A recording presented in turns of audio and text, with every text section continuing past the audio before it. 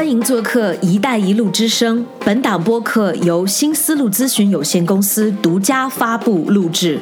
新思路咨询有限公司提供与“一带一路”相关的研究、决策等专业的咨询服务，为帮助更多的组织和个人了解“一带一路”倡议的理念规划和实施进展。每周我们都会带来一期“一带一路”之声人物访谈节目，旨在通过采访那些在“一带一路”大背景下受到影响的人们，来揭开这一倡议在基础设施互联互通、贸易投资以及沿线各国百姓日常生活等方面的神秘面纱。在节目中，除了高校研究人员、智库专家、政策制定者之外，你还可以听到商业人士、工人以及其他直接或间接参与到“一带一路”建设中的各行各业的人们，用自己的语言讲述他们与“一带一路”之间的故事。“一带一路”建设正在改变着人们的生活，为人们生活带来新变化、新亮点。我们希望你能听到这些声音。好，敬请收听本期访谈节目，感谢你的关注和聆听。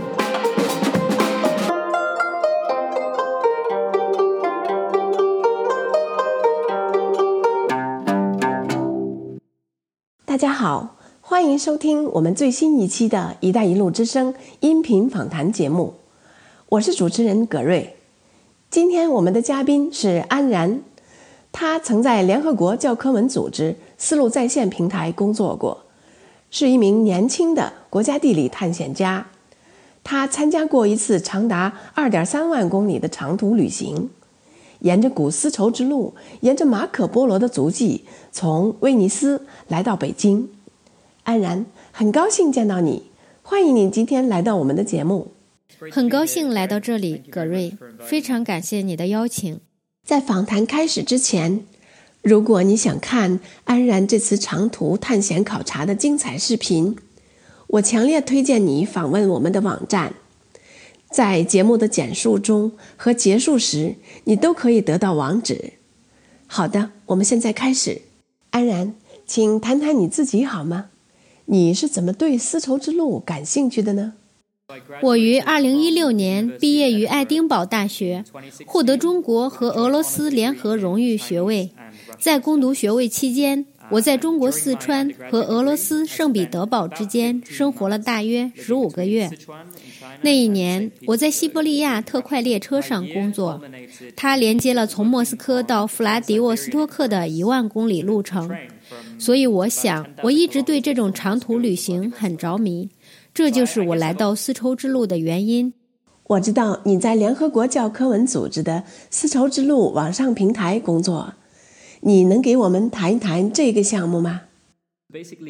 基本上，联合国教科文组织有一个名为丝绸之路网上平台的项目，它是一个在线中心，将与丝绸之路有关的学术、新闻和专业资料汇集在一个网站上，有4种不同的语言：英语、俄语、汉语和阿拉伯语。该平台的整体理念是鼓励用户进行相互对话，这也是该平台高度互动的原因。他们让年轻人寄来他们的照片和文章。该平台还提供专业人士撰写的相关主题文章。世界上有很多内容，但分享的内容还不够多。这就是联合国教科文组织运作这个项目的原因。联合国教科文组织和你参加的探险队有什么关系吗？我们知道国家地理也支持你的项目，他们提供了一些什么样的帮助呢？从2017年3月到2017年6月左右，我们花了4个月的时间追溯马可波罗的足迹。当我们开始丝绸之路探险时，我们有2个主要目标。第一个是从古代的角度来看的，我提到过马可波罗，但我们也读过很多其他探险家的文学作品，比如中国外交官张骞，他的探索旅行是从东部到西部。因此，在阅读了大量关于丝绸之路的历史背景后，我们想看看今天的丝绸之路是什么样子，以及它对我们这些年轻人意味着什么。第二个目标与“一带一路”建设紧密相关。自从它发布以来，关于目前发生的事情，基层信息非常少，所以我们非常希望能讲一些当地的故事。这些故事与我们正在阅读的大标题有关。我们访问了意大利和中国16个国家的16个“一带一路”基础设施，其中包括桥梁、公路、火车站等。我们非常幸运地得到了国家地理杂志的赞助，他们有一个年轻的探险家基金，每年他们基本上都会帮助那些尝试探索和寻找替代路线以及讲述替代故事的人。很幸运，我们申请并且成功了。当我们申请的时候，我还在联合国教科文组织的丝绸之路网上平台工作，所以我们和联合国教科文组织讨论了如何利用这个平台来讲述我们的故事，以及我们在探险中遇到的人的故事。你在旅行中看到了哪些“一带一路”项目的例子呢？实际情况是怎么样的？这些项目对当地人们的生活有什么影响呢？我们遇到的第一个项目是在黑山，那是中国和黑山共同修建的一条非常著名的高速公路，它被称为 Smokvac-Matsjevo 区。我们花了大约2到3个小时在山上搜索寻找，但是我们没有找到。我们当时得到了确切的坐标，也询问了当地的居民是否听说过这个项目。这是一个非常明显的例子，高层自上而下的关于建设的会谈与我们在实际上看到的现实不相符。当然，这差不多是2年前的事了。我很想知道现在的发展情况，但我可以肯定地说，尽管有相关报道，但在2017年3月并没有任何建筑。我们在半路上来到伊朗，我们对伊斯法罕的一个火车站特别感兴趣。该车站是德黑兰库姆铁路项目的组成部分。和往常一样，我们去了火车站，我们做好了遇到一些困难的准备，特别是在伊朗，火车站的安全水平相当高。从我们读到的新闻标题中，我们知道从车站出发的火车是高速列车，它应该以每小时350公里的速度运行。所以我们期待着一个相当现代化的火车站，但我们没有找到。一般情况下，如果我们进入车站，经过售票处，我们会看到一些抛光玻璃，会看到一些现代化的迹象，但实际的铁路却不是这样。我不是铁路专家，但很明显，这列火车不能以每小时350公里的速度运行。阿塞拜疆巴库中央火车站是一个非常成功的项目，它是连接阿塞拜疆、土耳其和格鲁吉亚的巴库至第比利斯铁路项目的组成部分。这个车站是非常棒的。我来自英国，我可以告诉你，这比我在伦敦见过的任何火车站都要好。它带有现代性，车站里有打盹的豆荚车、充电站，火车看起来像是未来的东西。它不仅在美学上令人印象深刻，在经济上也令人印象深刻。据估计，到2030年，该铁路项目将是全国货物运输总量翻一番，因此这可能导致欧亚经济中心向该地区转移。至于如何影响当地人，我认为这是一个非常复杂的问题。坦率地说，我不确定当地人是否意识到了这种好处。这反映了我们在旅途中一次又一次遇到的情况。我们会试着问人们“一带一路”倡议，我甚至会说，我们在中国境外、欧亚大陆以外遇到的90%以上的人都没有听说过“一带一路”。更难得的是，我们遇到了正在建设“一带一路”的建筑工人，他们还没有听说过“一带一路”，但是他们听说了新的丝绸之路。那些最接近完工的项目，我们可以真正看到切实的效果，以及他们如何改变了中国人的生活。这些项目往往位于中国境内，或者就在中国境外。我说的是中国西部省份，比如甘肃和新疆。我们在那里遇到的基础设施是惊人的。我们开车经过了地球1/3的领土，我可以保证，我没有遇到过一条比我们在新疆看到的更好的公路了。如果这可以跨国界复制，我想这就是我们的意图了。它的潜力是巨大的。但是我想指出的是，我们遇到的一些项目可能要归功于中国的西进倡议，因此这些基础设施项目在某些情况下比一带一路倡议提前了10年。但现在是如何区别于一带一路项目的时候了。但毫无疑问，中国有建设这类基础设施的政治意愿，而且它确实有巨大的潜力。但是一带一路倡议的知识要在欧亚大陆传播开来，还需要很长的时间。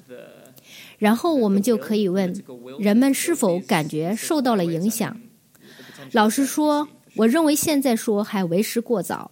寻找一带一路项目很困难吗？我会很诚实地说，这是一项相当具有挑战性的任务。我还没提到我们的第3个赞助商，那就是 CSIS， 它是战略与国际研究中心的缩写，一个位于华盛顿的智囊团。他们有一个很棒的项目，我应该提一下，叫做重新连接亚洲 Reconnecting Asia。 他们有个互动地图，基本上记录了世界上每一个跨境基础设施项目，所以他们给了我们一张单子，上面列出了30个连接威尼斯和北京的一带一路项目。这份清单包括了需要寻找的 GPS 坐标和标记，我们利用他们的数据定位一带一路项目。最基本的挑战是，有时我们掌握的信息与实际情况不相符，这是研究的一个经典问题。我们到达标记的地点，然后我们会去寻找，比如寻找一个火车站，但或许什么都没有。第一种想法可能是我们的表现不佳，也可能是我们的数据有缺陷，但还有另外一种可能，那就是一带一路项目没有到位。本来这可以达成一份谅解备忘录，但这项工作还没有展开，因此实际上找到这个网站是一个挑战，因为在网上找到关于一带一路项目所在地的可靠信息有点困难。第二个挑战是，一旦我们真正找到了这个网站，如果它确实存在，我们就必须找到一种方法去寻找并记录它。保安或其他当地官员想要了解我们在做什么，为什么要这么做，这并不代表有任何的敌意。这是一件很自然的事情，所以摩擦总是存在的。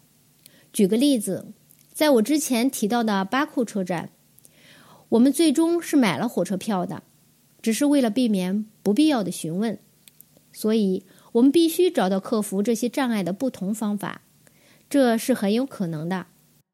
中俄在中亚的潜在竞争问题是一个反复出现的话题。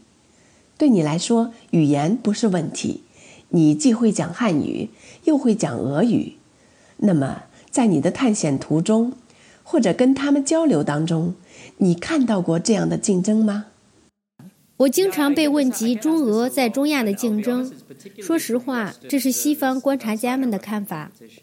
我甚至可以说，我根本感觉不到中俄之间的竞争，至少我们遇到的人不是这样的。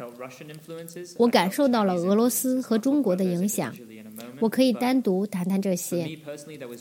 至于中国的影响，我给你们举个例子。我们当时在吉尔吉斯斯坦，5月初的时候，我们正设法前往吉尔吉斯斯坦最大的湖三库尔湖。我们原以为天气会好一点，但山里的路还是完全被雪覆盖着的。我们被告知，如果我们1星期后到达的话，这些道路就会被清理干净。这是我们第一次真正接触到在“一带一路”项目工作的中国工人，他们正在用扫雪机清理山口，以便继续施工。他们和当地的吉尔吉斯人一起工作，我可以用中文和俄文跟他们交流，但不清楚工人们之间是否能很好的相互交流。不过，他们能够一起工作的事实便能说明一切吧。至于俄罗斯的影响，我的意思是在文化和历史上，你可以在任何地方感受到它。我一直在用俄语与人交谈，尽管他们有自己的母语。你甚至能感觉到连食物都明显受到了俄罗斯人的影响。但是我并没有感觉到中国和俄罗斯之间在基层存在有什么竞争。一带一路沿线的许多国家，特别是高加索和中亚的国家，在很大程度上是鲜为人知的。那么当你进入这些地区，什么令你感到意外，最让你惊讶呢？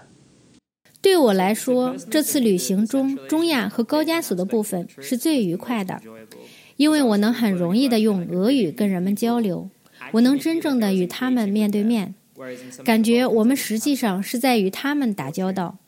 而在巴尔干，我就没有那么好的运气了。对此，我并不感到惊讶，因为这反映了我在用西方的角度来看待这次旅行。但我对于他们的友好和好客感到惊讶，这是无与伦比的。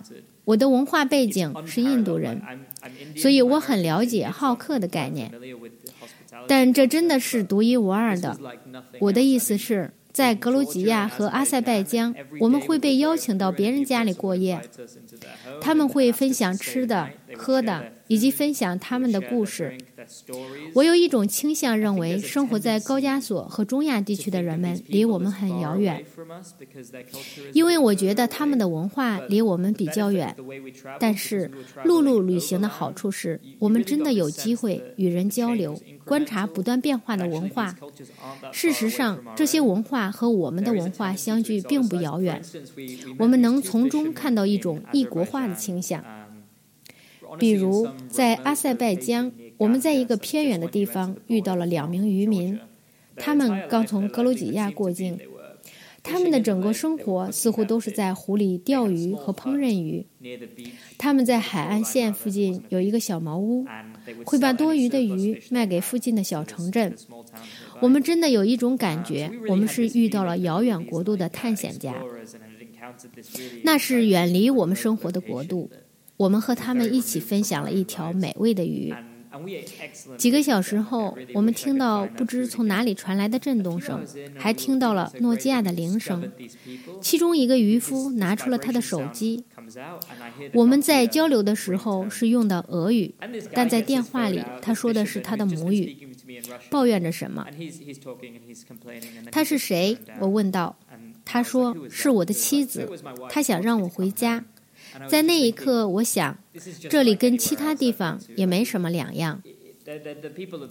我还记得另一个例子，那是在格鲁吉亚，那是在我们和当地人在乡下喝了很多格鲁吉亚酒的前一晚。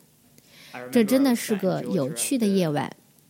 第二天早上，我们和另一个格鲁吉亚家庭一起吃早餐，他们打开电视，给我看印度宝莱坞的电影。他们告诉我一些我不知道的印度演员，这让你意识到世界是多么的紧密相连。我相信很多人都有穿越丝绸之路的类似的梦想。你会给那些从丝绸之路和一带一路倡议中找到灵感，并想要进行类似旅行的游客们，提供一些什么样的建议呢？我想我们可以做一个关于建议的博客，因为我犯了上百个错误，所以我有上百个教训想要分享。从哲学的角度来看，旅行时应该保持开放的心态。这次旅行让我意识到这一点非常重要，因为我们开车从西方到东方，我们逐渐对以前看起来陌生的观点越来越开放。我认为你真的应该对你在路上的各种经历持开放态度，这样你就能从内心看到人们的文化。我来讲讲另外一个故事。我们曾在伊朗挣扎地待了1-2个星期，因为我们都不会说波斯语，也就是伊朗语。与外界联系起来有点困难，尤其是在伊朗，他们有2个世界的概念，内部世界和外部世界。就在第3周，那里的人对我们很反感，他们不让我们进去，对我们不感兴趣，我们的车也抛锚了。修理我们汽车的机修工邀请我们和他的家人住在一起，但是当我们到了他们房子里面，一切都变了。那些被要求在街上戴面纱的女人会摘下面纱，他们会和我们开玩笑，我们会一起喝茶，一起说笑。这是因为我认为我们更开放，我们试着用他们的方式和他们交流，而不是把我们对世界的看法强加给他们。我们只是愿意让他们自由交流，这就是哲学上的建议。说到实际的事情，作为一个非常不实际的人，在实践层面上拥有一定的技能是非常好的。你可以从学习如何修理轮胎开始。另一种技能与露营有关，我们经常这样做。比如，你需要知道如何自己找到食物，如何烹饪，如何生活。所有这些技能都是非常有用的，可以让你进入更偏远的地区，而不是仅仅停留在城市地区。那么这一切的官方情况又是怎么样的呢？你在旅途中必须考虑你所经过的16个国家的法律规定，跟我们谈谈你是怎么做的好吗？我们曾经面临着许多明显的政府刁难，从获得签证到获得文件，以便你可以把车开到另一个国家。伊朗有自己的特别许可证，没有它你就不能开车进入这个国家。事实上，这也是为什么很少有人选择驾车穿越伊朗的原因，因为这一许可很难获得。我们在中国也遇到过类似的问题，所以我们可能有点天真，因为我们最初只是想直接进入中国，但最终发现这是不可能的，因为费用太高，他们需要像当地司机、导游之类的东西，所以最后我们决定不把车开到中国。这件事很有趣，我们决定把我们的车从靠近中国和哈萨克斯坦边界的干燥港口霍尔果斯运回欧洲。我想这才是真正的一带一路。互联互通正是这个倡议的意义所在。最后，我们把车从霍尔果斯运到法兰克福。这辆汽车由货运列车和海运联运到法兰克福的，是在2周内全部完成的。这太不可思议了。从我们下了车，把钥匙交给了帮助我们的公司，这辆车在2周内到达法兰克福，但我们却花了3周时间从边境到北京。安然，感谢你带我们踏上这段旅程，与我们分享你一路上的所见所闻，特别引人入胜，让我们回味无穷。感谢你，安然。不客气，我很高兴和大家分享这些故事。